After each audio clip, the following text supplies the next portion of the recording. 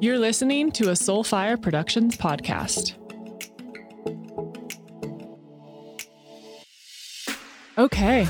Wow. Can't believe we're doing this. This is wild. I am still in shock right now. I'm so happy and so excited, though. Oh, well, I'm so honored to have you on this show. I was telling Connor this morning just how much it means to me to have someone who has been a listener of this show and in this community and also a friend of ours for years now to close out this podcast with a bang. But I respect you so much, and you have had quite the life, little lady. And I oftentimes when we connect, whether it was when you were in circle with us or us talking on the side, I often would just take a step back and just be in such awe of your strength and your willingness to continue to come back and keep going. Because I think a lot of people, and we'll get into what I'm vaguely talking about right now, but I think a lot of people, especially you're 25 years old, a lot of people would retract and they would hide and they would disengage and numb out from life because sometimes things are really difficult and we don't have to continue to show up and you continue to keep going for it. So I want to get into your life story, which I very rarely do. But I think for people to really understand you and your strength, I want you to share with us some of the things that have really impacted you, from cancer, from sexual abuse, from being in a cult, and how that has sort of weaved together throughout your life. So just catch us up on what the fuck's been going on with Uma.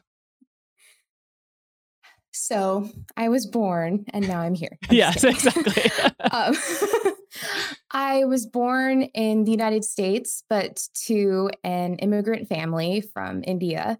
And that already kind of shaped a lot of my life in just navigating having a culture at home that is one completely different culture from the world outside the doors of my home. And from such a young age, I was just in observance of the differences between what was going on in my house and, the domestic violence, the really dysfunctional relationship of my family, and everything out in the world that I was told to be taboo and wrong and to stay away from, even though I was, raised in this country. And so, something I've just now kind of started thinking about is I actually didn't speak till I was 3 years old. I was just observing everything and taking everything in, and I was forced to talk by a speech therapist, but that's an aside.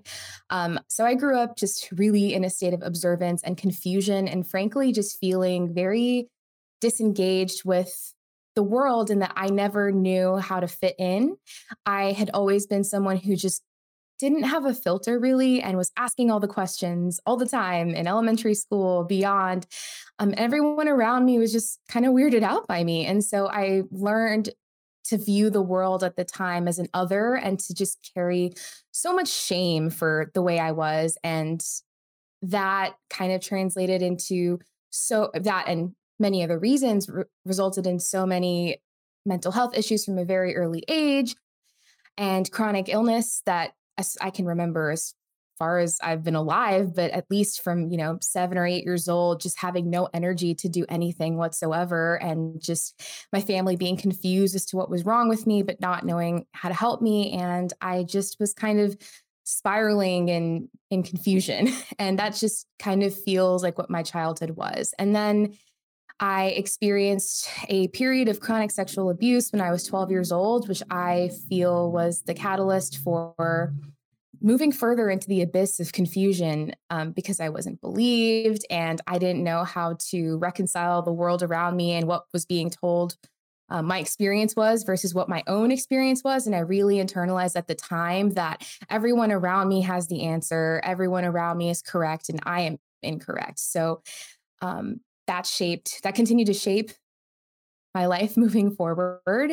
And from 12 to 14, I was just incredibly lost and confused. And I grew up in, like I said, in a South Asian home where I was being taught one thing to be true, and everyone else in the world, it seemed, was living a totally different life.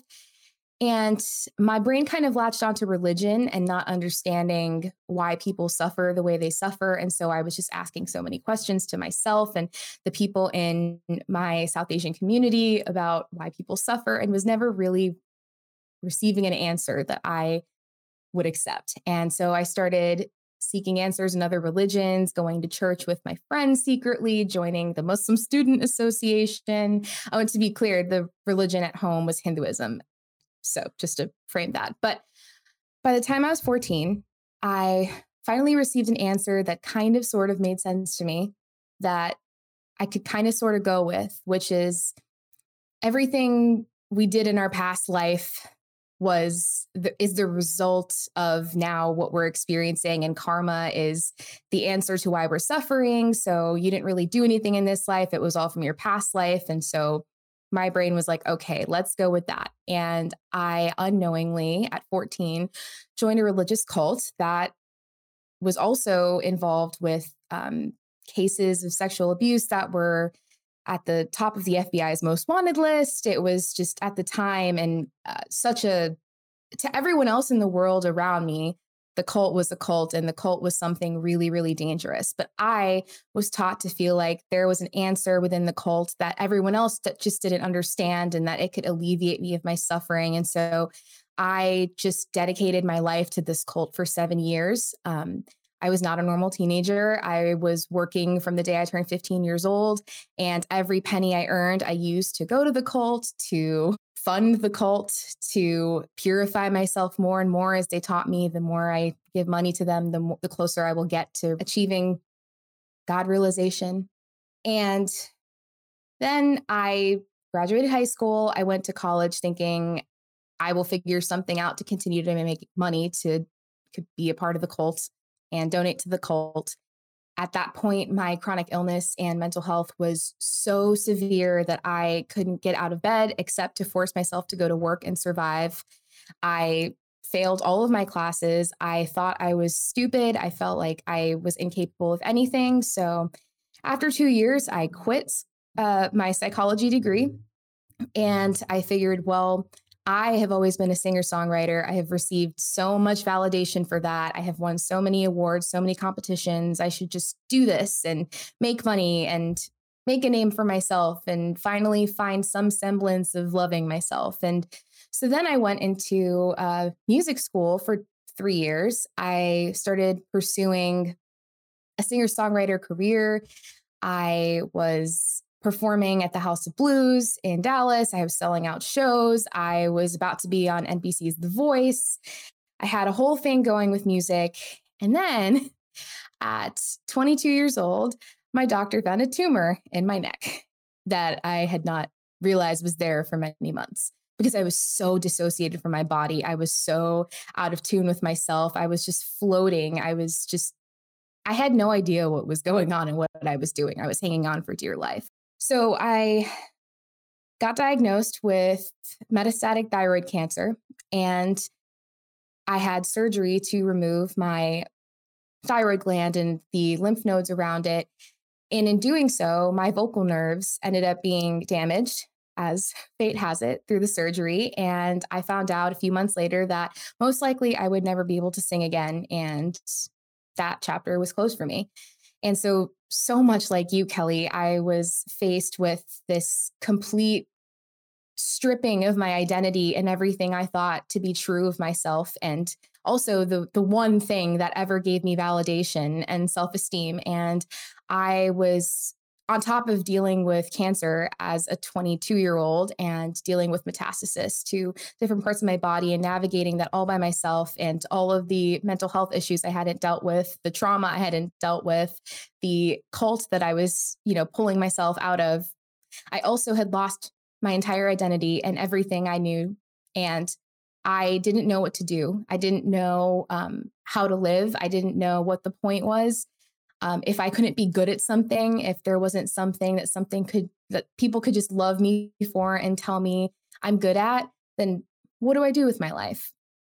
And that is when I met psychedelic therapy and also just allowing myself to become more deeply trusting of my husband, I had been with for a few years at that point, and just really starting to see myself as a human being and not as a machine who needs to output enough to be loved for what I do. I had to make the shift of seeing myself as just someone who exists and someone who is worthy of existing and being loved, even if I could do nothing for the rest of my life. At that point, I didn't think I could ever go back to school because I had failed out and I thought I was stupid. I couldn't sing. I had barely any energy to work. And I used to work compulsively since I was 15. I couldn't do anything. So that was one of the greatest opportunities for me to dig deep and find some semblance of purpose in just existing and just being. And slowly but surely, as I was getting better physically and getting better mentally and just kind of fighting and holding on with the hope that maybe something is worth living for. I wasn't sure. I had no guarantee that there was any reason to continue fighting on. But for some reason, the grace of having love around me, I kept at it. I was encouraged to try to return back to school to see if it's something I could conquer this time, because I really, truly did love the brain and I talked about it all day long anyway. Initially with psychology, and as we'll talk about later, I'm going into neuroscience now. I went back to school. I made all A's. I brought my GPA up from a 1.8 to a 3.5. I graduated. I decided to go to grad school for neuroscience, and every single day, I am still choosing to figure out what it means to exist in this world, not for what I'm doing and who I am with my identity, but for just living and being as a human deserving of love for no other reason. So that's my life. Whoo! Girl. So for people who didn't know any of this until you just shared your story, I'm imagining they're sitting there thinking, holy shit, she's 25 and has lived a bajillion lifetimes in this one. And not just lived a lot of lives like, ooh, I've seen the world, I've had a lot of experiences, like lived in extreme circumstances and somehow pulls yourself up and out and through. And you, to me, are one of the happiest, most joyful people I've ever encountered. And I feel that comes across in the way you even talk about all of this.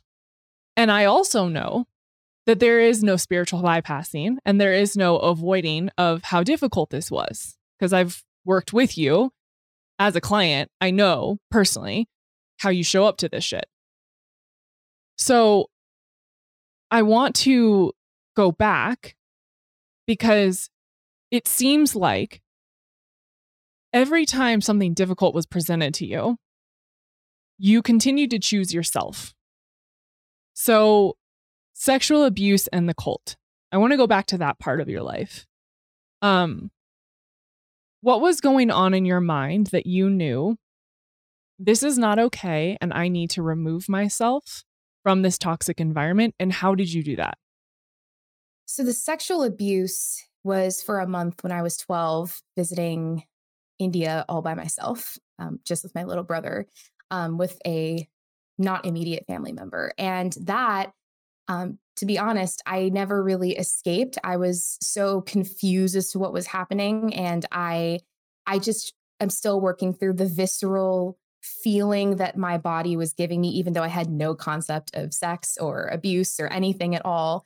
The visceral feeling that this is so bad, I need to run away, I need to get away from it. But I had been conditioned at the time to believe that my feelings were wrong and that I didn't know what I was talking about. And so in that scenario, I am actually working through the fact that I didn't run away.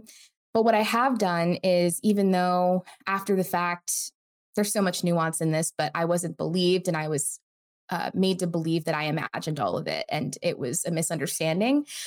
What I have done is, since I've been working on accepting that it actually did happen, just really truly standing in my truth amongst the repercussions of people in my life and my family that do not benefit from me sitting in my truth and claiming that truth and not shying away from it.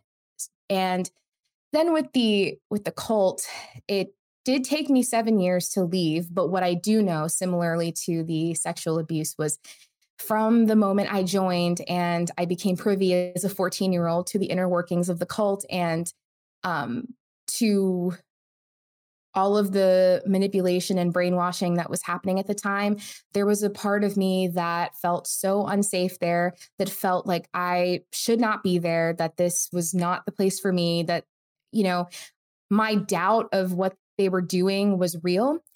But I stayed there for so long because, again, I had been also conditioned to not believe any of those feelings. And I was so desperate for some semblance of a family who cared about me and for some semblance of stability and, seeking the truth. I put truth in air quotes about life, that when someone presented it to me with such certainty, I overrode my own intuition for so long to make that right for me. And what helped me through 7 years of feeling that and finally slowly disengaging from it was this experience I had meeting my now husband, where, I mean, from the time I met him, he was like the one person I had ever met who I felt so seen and understood in the way I thought. And we both grew up feeling so isolated and confused because of how different we were. And then we found each other. And so there was no way for me to share the cult with him when I was in it, to where it would make sense to him. And I've started to notice that I was hiding it from him and I was keeping that part a secret. And I was, twisting and turning any involvement I had to make it, for him to not call me out on what I was involved with. Mm-hmm. And so in observing that, I just started questioning, like, do I choose the cult or do I choose, and I didn't call it a cult at the time, do I choose this organization, this religion, this way of life, or do I choose this person who is showing me something different that feels so right to me? And the hardest part for me was that the cult had also convinced me that any relationship outside of the cult would be a detraction from my spiritual path. And it was all a distraction. It was all part of the material world. Just there was so much conditioning around romantic relationships and all of it being wrong. So I was also lying to the cult when I was in a relationship with my husband. So I was faced with a crossroads, and I, for some reason, chose what felt right to me, my husband. And I was like, if this is all wrong and I'm going to learn that the cult was right, then I will, leave him and I will never date anybody again. And I will go back and I will do my penance and I will, beg God for forgiveness or whatever I thought at the time. And I never went back. And slowly but surely, I think it took 3 years for me to start really being honest about what was going on in the cult with my husband first, and then people outside of that too.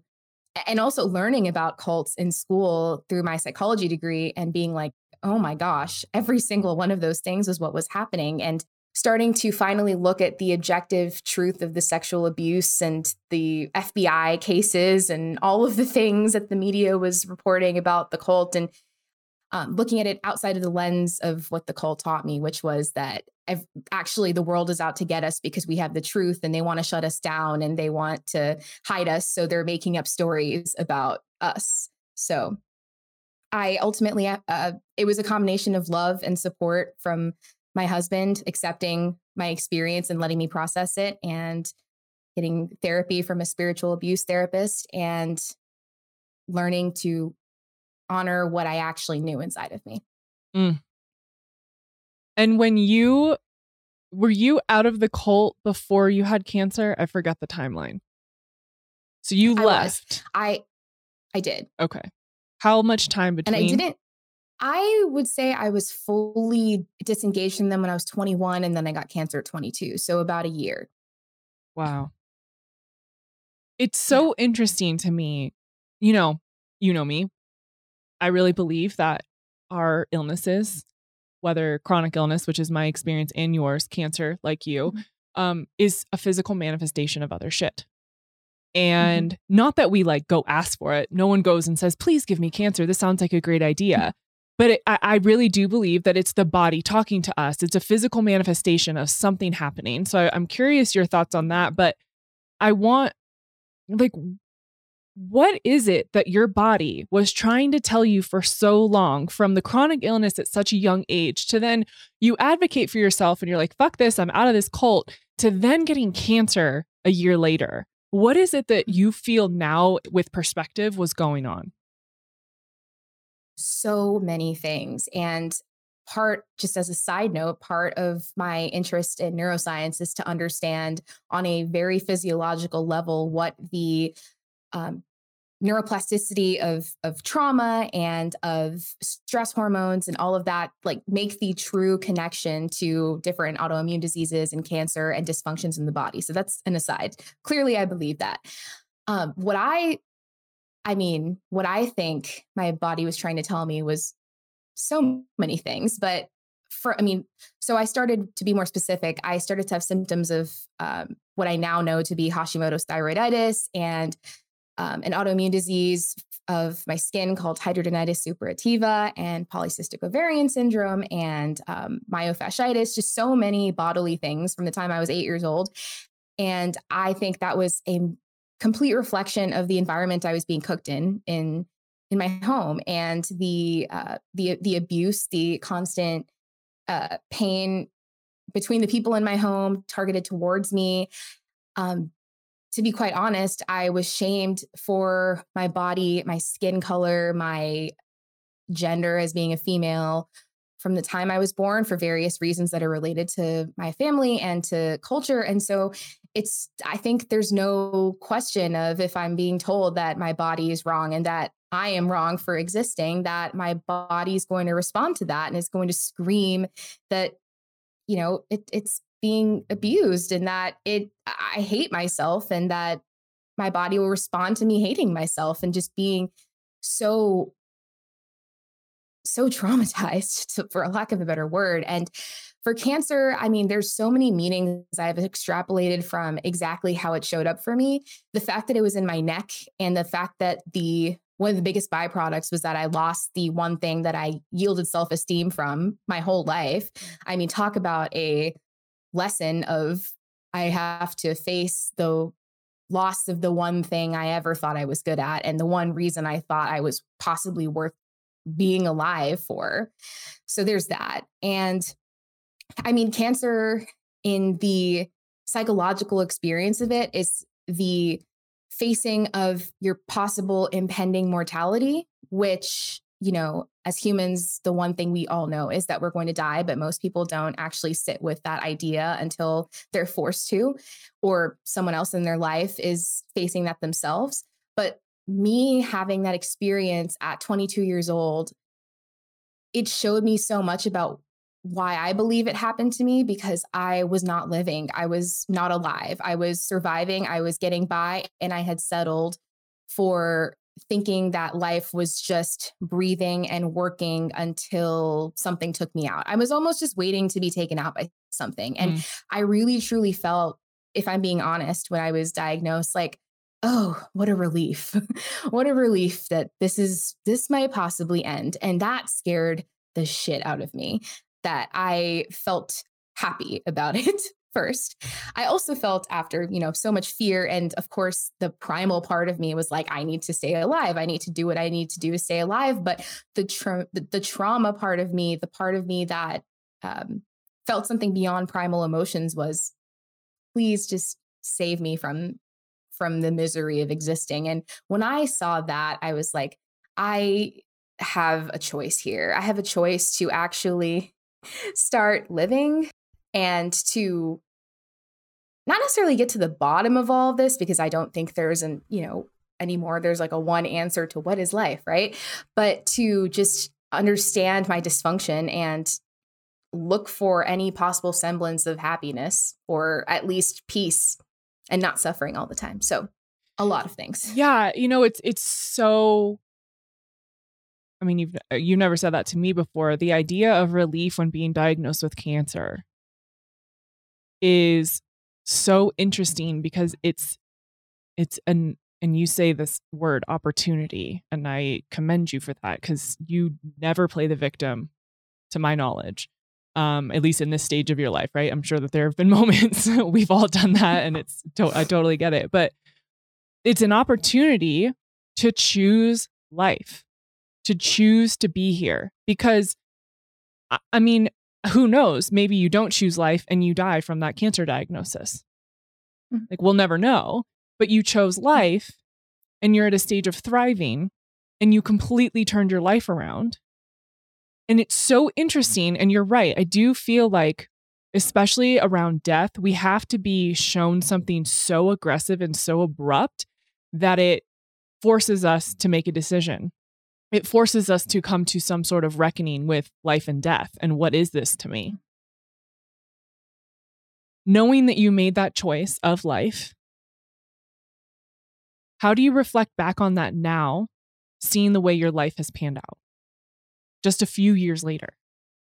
First of all, just honing on the just a few years later, I cannot fathom that it has been just 3 years since that happened, because I know this is so said all the time, but I truly feel like a completely different person with a completely different life, even though I have the same partner, the same dog, the same body, the same face. I am just a totally different human being. And looking back at that choice, I will not say right now that life is perfect and great and like, is it for anyone? No, absolutely not. And every single day I feel like I am choosing to live. But that being said, when I made that one choice, had I not made that, my heart breaks at what I would be giving up. And I feel I'm working on feeling more compassion for that little 22-year-old who could have never imagined that any of this life right now could be real, that I could be functioning, that my brain could be functioning, that I could be speaking at this rate,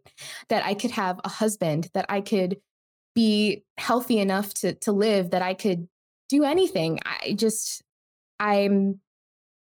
I could have chose not to. And sometimes whenever I feel helpless and I feel hopeless, I remember that I could not be here right now. And it is a miracle that something got me to choose life, even when I was relieved and I wanted to take me out. And it's really shameful to say that out loud, because so many people are diagnosed with cancer and, want nothing but to live. And then they don't get to live this lifetime out in the way that they thought they would. And so for me to say that I have the privilege of living and to admit that I didn't want to is very shameful. And at the same time, I feel like I have to say it because I don't believe I'm the only one who has experienced that.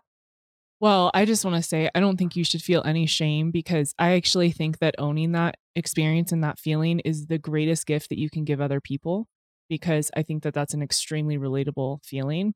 And even if people have never been diagnosed with cancer, but are suicidal or have had moments where they don't want to live, I don't think that there's necessarily shame in that. I really believe that there's actually power in owning that experience. And you're going to help so many people to not feel alone in that feeling, because that's a really isolating thing to go through.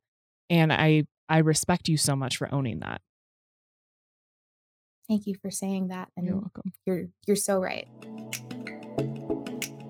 I just want to share the two brands that have really impacted me and changed my life and continue to change the lives of so many of the people that I love. And in my suitcase packed to take to the girls, I have my Organifi chocolate gold, because as you learned in the last episode or 2 episodes ago, Katie Calder can't live without it. And because she's not flying here this time to get inside my pantry, I shall bring to her. Chocolate gold, you guys, is the freaking best. I also love to pair it with pumpkin spice. It is so delicious. It's like chocolatey pumpkin frothy deliciousness. So I do a full scoop of chocolate gold and half a scoop of pumpkin spice, and it is the absolute best. It tastes so fucking good, no joke.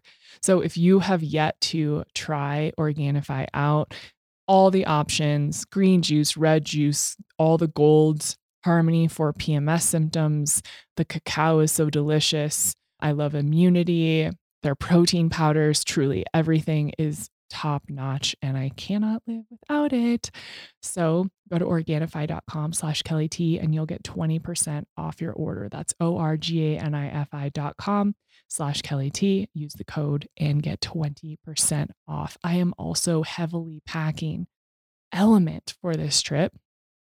I am very dry.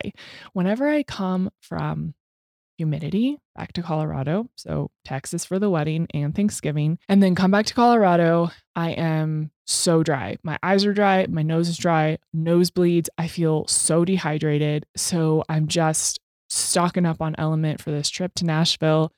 I feel like it's more humid there, but travel just dehydrates me in general. So I'm going to probably be drinking a couple Elements a day for the next few days just to make sure that I don't have a ton of jet lag. And then I come back to Colorado feeling really good and trying to keep myself from drying out as much as possible. And they just released the chocolate mint, and some of the girls haven't tried that. So I'm really excited to take that out there for them to test out. It is my favorite one. I'm just going to say it. It's so good. You make it hot. It is meant for hot water and it tastes like a minty hot chocolate. And I put a little stevia in there sometimes. It doesn't really need it.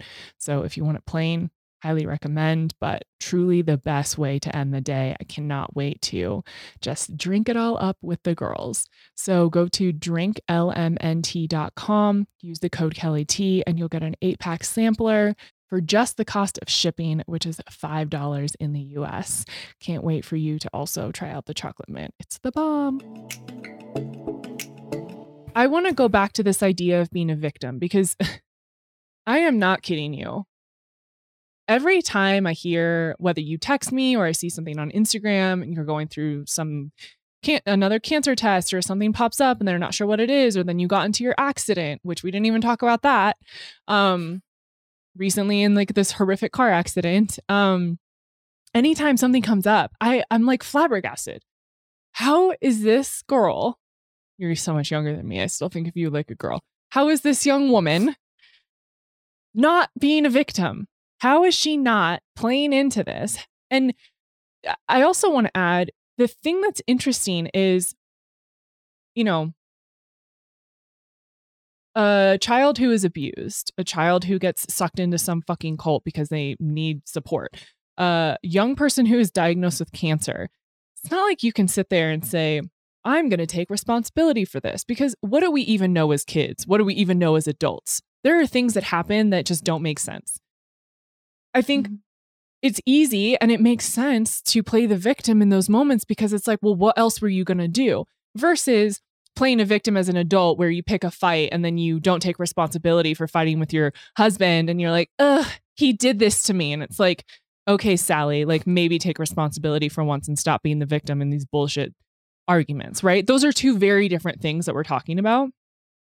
I'm talking about you just don't play into any sort of narrative and you keep moving forward. I don't know. How do you do that?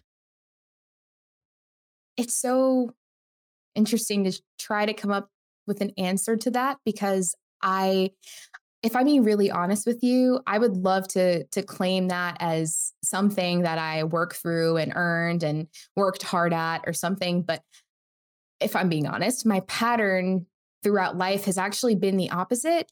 As I'm learning, I tended to take responsibility for everything, even that wasn't my own doing, to a degree of real pain. Like apparently my brain couldn't comprehend that I could endure such horrific abuse at home. So it made it about me.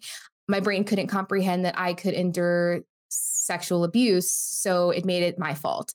My brain couldn't comprehend that I entered into a cult and I was taken advantage of as a 14-year-old. So it made it my fault that I got myself into this situation. So I've actually have been working on maybe undoing that narrative a little more and coming to a place of middle ground. I don't know that I have it in me to, and again, I'm not saying this from like I earned this, it's just what my brain did, but I don't know that I have it in me to believe that things just happened to me and I have no part in it. Well, of course, I got hit by a car and like I had nothing to do with that. But um, anything that is in my power moving forward, I feel like I really lean into, like, healing myself through that trauma and seeking out the help I need to work through all of this and figuring out. I believe that we create our perception of reality. It's a nuanced statement, but I believe that given more information, as you talk about so often in everything you do, given more information, we get to make different choices. And I am constantly looking at my perception and looking at what in the situation, I have the power to look at differently, what my responsibility is to at least work through the experience of whatever is objectively happening to me, for me in this world. But yeah, I don't think I earned like not being a victim, if that makes sense. Yeah. So then that's really interesting. Thank you for explaining that. I love that. I'm curious now, as you have identified that pattern, what is the balance for you of I'm taking responsibility for this and maybe I do need to apologize because I did something, and the other side of I'm apologizing too much and I'm taking too much responsibility for shit that's not mine. What is that balance? What does that line look like? Balance? What is balance? I do not know this concept of balance. Same girl, same. Oh, you ain't gonna learn balance here. But trying for that. And I think I have started to I have always been incredibly overly, I will say, self-aware of what my part is, what I'm feeling, what I'm doing wrong. And so my problem has almost been the opposite, like you said, of taking responsibility for things that are not mine to take responsibility for. And so I try to look at the line when I can remove myself enough and actually observe a situation. How much of it is my feelings and what I am actually doing versus what I am receiving from someone else.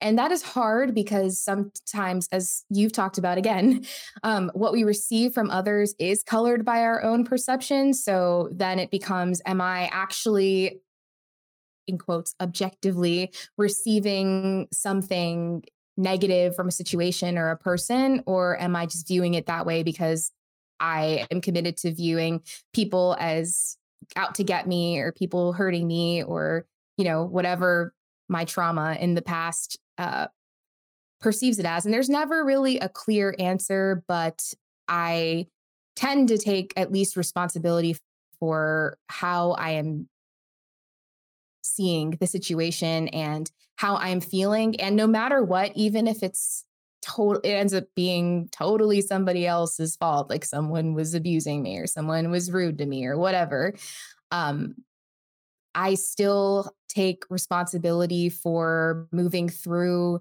the experience of the hurt and pain and shame without, trying to make myself bad for having the situation or having the experience. At least learning from it, understanding where it comes from, and committing to try to move through it differently next time. Mm-hmm. Mm. How do you find so much joy in your life as you have worked through this and maybe reflect back on those difficult moments? Again, if I'm being super honest here, I think some of the joy that you and I get what I receive from other people, what they say about me to me, the joy you're feeling is my joy of being in relationship with a human being who I am so honored to know and receive from. And That's part of it. And I think I wanted to say that because I know you've talked about your experience with being bullied before, and through all the other trauma and parental family dynamics and all the things, I also grew up really lonely and grew up bullied by so many people and really felt like I would never be able to connect with anybody and no one would ever like me. And as 2-year old as that sounds, that's what my belief was. And to be in this new life where I have relationships that I'm still wrapping my head around having friendships, having people who see me, who, you know, actually like me, even though I'm flawed and I'm not perfect and I am not this or that thing, just because I exist, to be in presence of that and have people in my life like that, I'm just in awe all the time. Like the gratitude of, like you said, had I given up 3 years ago, like I would never have been able to experience this new part of life. And not just that, but I think for me and for everyone, experience is relative. So right now I still struggle so severely. And I say that not as a victim, but just to be truthful of, it's not like a one and done fix, like life is living. And I'm honestly learning how to human and how to be a person now. And so that comes with so much learning and pain in letting go of the old and, rewriting narratives and all the things that's hard. Right. But for me, relative to being a zombie and not being alive and being on the brink of death so many times and not wanting to be alive, this all feels like such a gift. So I think for me, it's just comparing almost like in a stoicism way of like remembering the worst, but not so that you could stay in that narrative, but so you can find relativity to where you were before, not to this ideal we're sold of like complete and utter joy and happiness all the time. And if you're not experiencing that, then there's something wrong with you. I just remember pre this Uma, what life was like. And so I'm just so joyful to even be here, even though it is so hard. Do you think that there's, we talk a lot, and you've been a part of this conversation, of the idea of expanding your container. So the more pain and the more sadness and grief that we feel, the more our capacity to feel joy and happiness and pleasure also increases. It feels like to me, your experiences early in life were really increasing your capacity for all of those quote unquote negative bad feelings that then allowed you to feel what you feel now. And you couldn't feel it to the extent you do now without having something to compare it to. That's exactly it. And I will also add that I would label what I'm doing right now as expanding my container, in the sense that because of all the pain and sorrow and trauma I suffered, what my brain decided to do was numb me as much as it could and keep me just so at zero, so at, teetering. I mean, it's basically either depression or just, existing. And so I didn't feel the depth of my pain. I always bypassed it when I was younger as, it could be worse. There's nothing wrong with my life. I should be grateful for what I have. And I just never let myself feel the pain of anything. I was also gaslit into believing I didn't have anything to feel pain for. And so, of course, I felt no joy. I felt no anything. And I have been working on feeling, like actually viscerally feeling, and not avoiding or thinking my way out of or spiritually bypassing into or out of my quote unquote negative bad feelings, so that I can feel this joy. And it's wild. It's so wild to train yourself to understand that emotions and feelings are just experiences and they are not permanent and they do pass, even though it might feel like in the moment they won't pass and you might want to give up because they feel so overwhelming and permanent, but they are just feelings and they're actually universally shared, even though it's really hard for me to believe sometimes that other people possibly feel the pain I'm feeling. But if we're all feeling them, we can also feel joy. So like you said, what I'm doing right now is learning how to feel both ends of it. And somehow I'm also feeling more of the joy than just like 90% pain. I love that. So I think one of the most remarkable things is when someone takes difficult things that they've been through and then becomes of service to others to help them heal and to help them navigate these moments. And that's what you're doing. And you have become such an advocate for young people who are diagnosed with cancer. You've become such a big psychedelic advocate.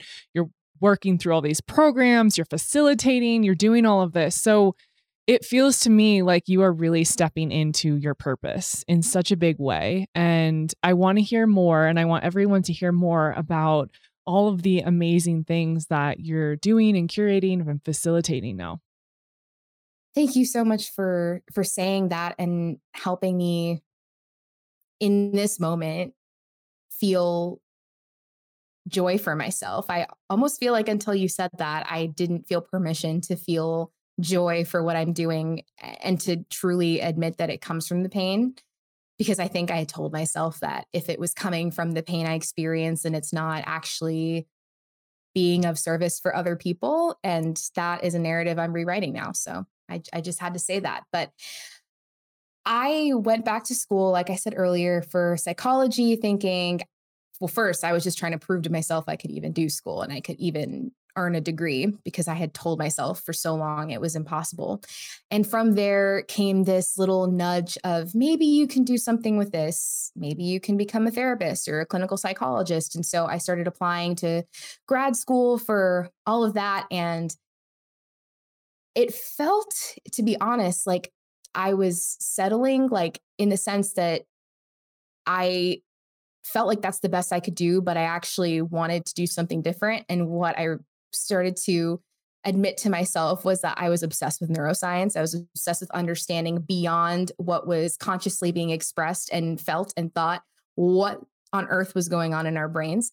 And I felt like I had just told myself for so long, it's one of those beliefs that you can dismantle about yourself, that I'm too stupid, that I can't do this. I don't understand biology enough, whatever. I'm good at talking and I'm good at understanding people. So I guess psychology is where it's at.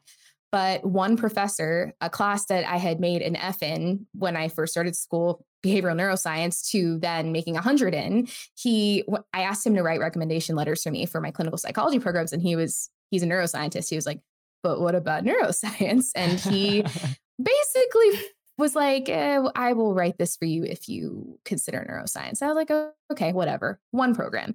I'll apply to one program. And I got into that one program and I was faced with, do I do what I think is comfortable or do I do what I am scared shitless of? And I have no idea what I'm going to do with it, but that sets me on fire. And I was like, I'm already like living this life I didn't know I could anyway. What the hell? Might as well just go for it and try. So I started grad school for neuroscience, and I have found such a love for understanding the core level of what's happening with our memory and our memory processing and how much that plays into all these patterns we're talking about right now, and through what it plays into post-traumatic stress disorder. And if I haven't made clear already, what psychedelics have the power to do for all of these processes. And it's wild how undiscovered this territory is. It's just now starting to become something that neuroscientists and people in the field are even having the capacity to think about, because for so long it's been focused on, neurological diseases, which are so important. But nonetheless, I feel like right now it's crazy how now when I come back to school is when the psychedelic movement is having such a resurgence in science with the FDA, with funding for some of the top schools in the world to be able to apply their knowledge to this. It's still not fully there, but the fact that I get to come back at a time where imaging is at its best, where psychedelics are being studied again, I was like, I need to follow this. Like, I am so interested. So my plan is to finish this master's program working in a lab to understand how to work with memory on a neuronal level. And my plan and goal to say this out loud is wild. I want to pursue the PhD program at Harvard Medical School because they just started the Center for the Neuroscience of Psychedelics, which is my dream come true. It's like all they want to do. They want to understand what is happening with DMT, with psilocybin, with LSD, beyond just like, okay, we know it works to help with these psychological illnesses, but what's happening in the brain, because I want to understand how to possibly figure out what we can do for people who experience trauma like you and me in the moment, in the aftermath of the trauma, to avoid it, debilitating anyone with things like chronic illness. And, as much as there are lessons and beauty in it, also, if there's a way to work through it in a healthy way and possibly inhibit the full on takeover of our body, that would be nice. Yeah. That is, yeah, that'd be great. So that's one subset of my life right now. And it's very up in the air. Science changes every 5 seconds. So it's kind of hard to cling onto a path, which is hard for me. But that's one part. And simultaneously, as you alluded to before with how I work with people, when I was diagnosed with cancer at 22 and going through treatment, I was left in a complete shitstorm of like, what is life? What just happened? How do I navigate life? Apparently, I'm done with treatment, but I have no idea how to live with this experience. And I was so surprised at how there were hardly any resources available for people like me, because as I learned later, young adult cancer is some of the most uncommon experience. It's mostly pediatric or people over 55. So there's tons of resources for them. But for people who are coming into adulthood and learning how to manage a career and a family and be an adult with this impending doom of, every 6 months, I might find out I might be dying. Like, it was so overwhelming. And so I just got some women together who were experiencing the same thing and just started meeting with them with no plan whatsoever, but just, I want to talk to them every week and see what their experience is. And that has been going on for almost 3 years now, And it's now become something called the Cancer Thriver Collective. And initially just started as a support group led by me as someone who was just like completely like them and just facilitating conversations about the things that we had no place to talk about outside of people who understood what we were going through, like our families, even therapists who weren't trained to work with this, or, anyone in the world.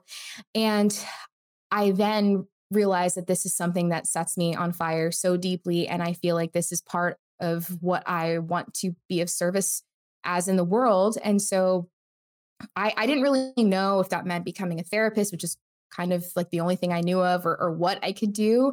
And I learned about this new subsect of the mental health space called mental health peer support, which is just an incredible model of people who are using their lived experience and are then trained to work in mental health settings alongside the other professionals as part of their mental health team to support them in a way that professionals that kind of work above the person often miss, like the nuances of the experience and what it's like to actually be in it in the moment. And frankly, for people who are experiencing that, to not have someone who has gone through the same thing to actually believe that recovery is possible, that living their life is possible. It's one thing to be told by a professional that you can do it, I'm here and I can help you, versus someone who's like, I have done this and I am doing this with you, and we are here together, and I understand your experience in a way someone else doesn't.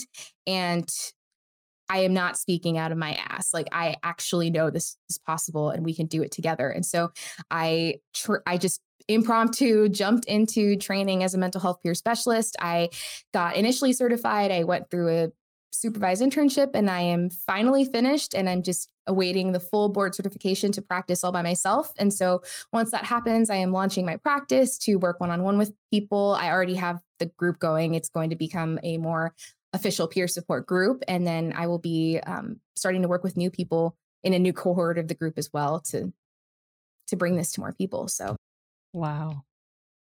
Really proud of you. Says you, the person who showed me that that anything like this is possible.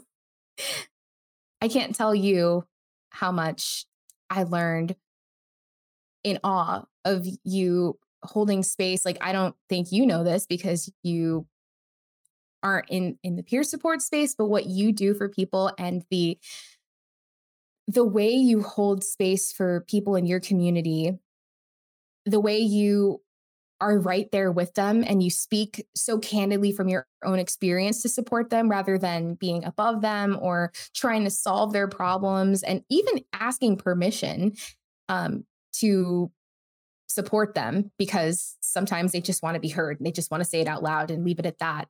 Like the amount I learned of that being possible changed my life because I did not subscribe to the model of what was happening in other groups I've witnessed or seen about or watched, where it's just speaking from above and telling people what to do and trying to solve their problems. You are just in so many ways so incredible. And I could go on forever. Thank you. It means a lot from you. Thank you for sharing today. I'm just so in awe of you. And it's so interesting because part of the reason I wanted to have you on the show today, other than just, I think the world of you and adore you, is, there have been so many moments over the last few years where I'm like, am I crazy? Like, what am I doing with my life? Like, am I supposed to do this? Those moments of doubt and questioning when we're on our path and we get kind of confused. It's like you always knew when to send me a voice note. You flew from Texas to LA for my event to be there live. You came to lunch with Connor and I, not even knowing us, when we were in Texas. And you always just pop in. And I just want to thank you because you kept me going so many times that you didn't even know. And it means so much to me. And I was telling Connor this morning, the thing that I'm going to miss most about doing this show is the people and the community that we've created together.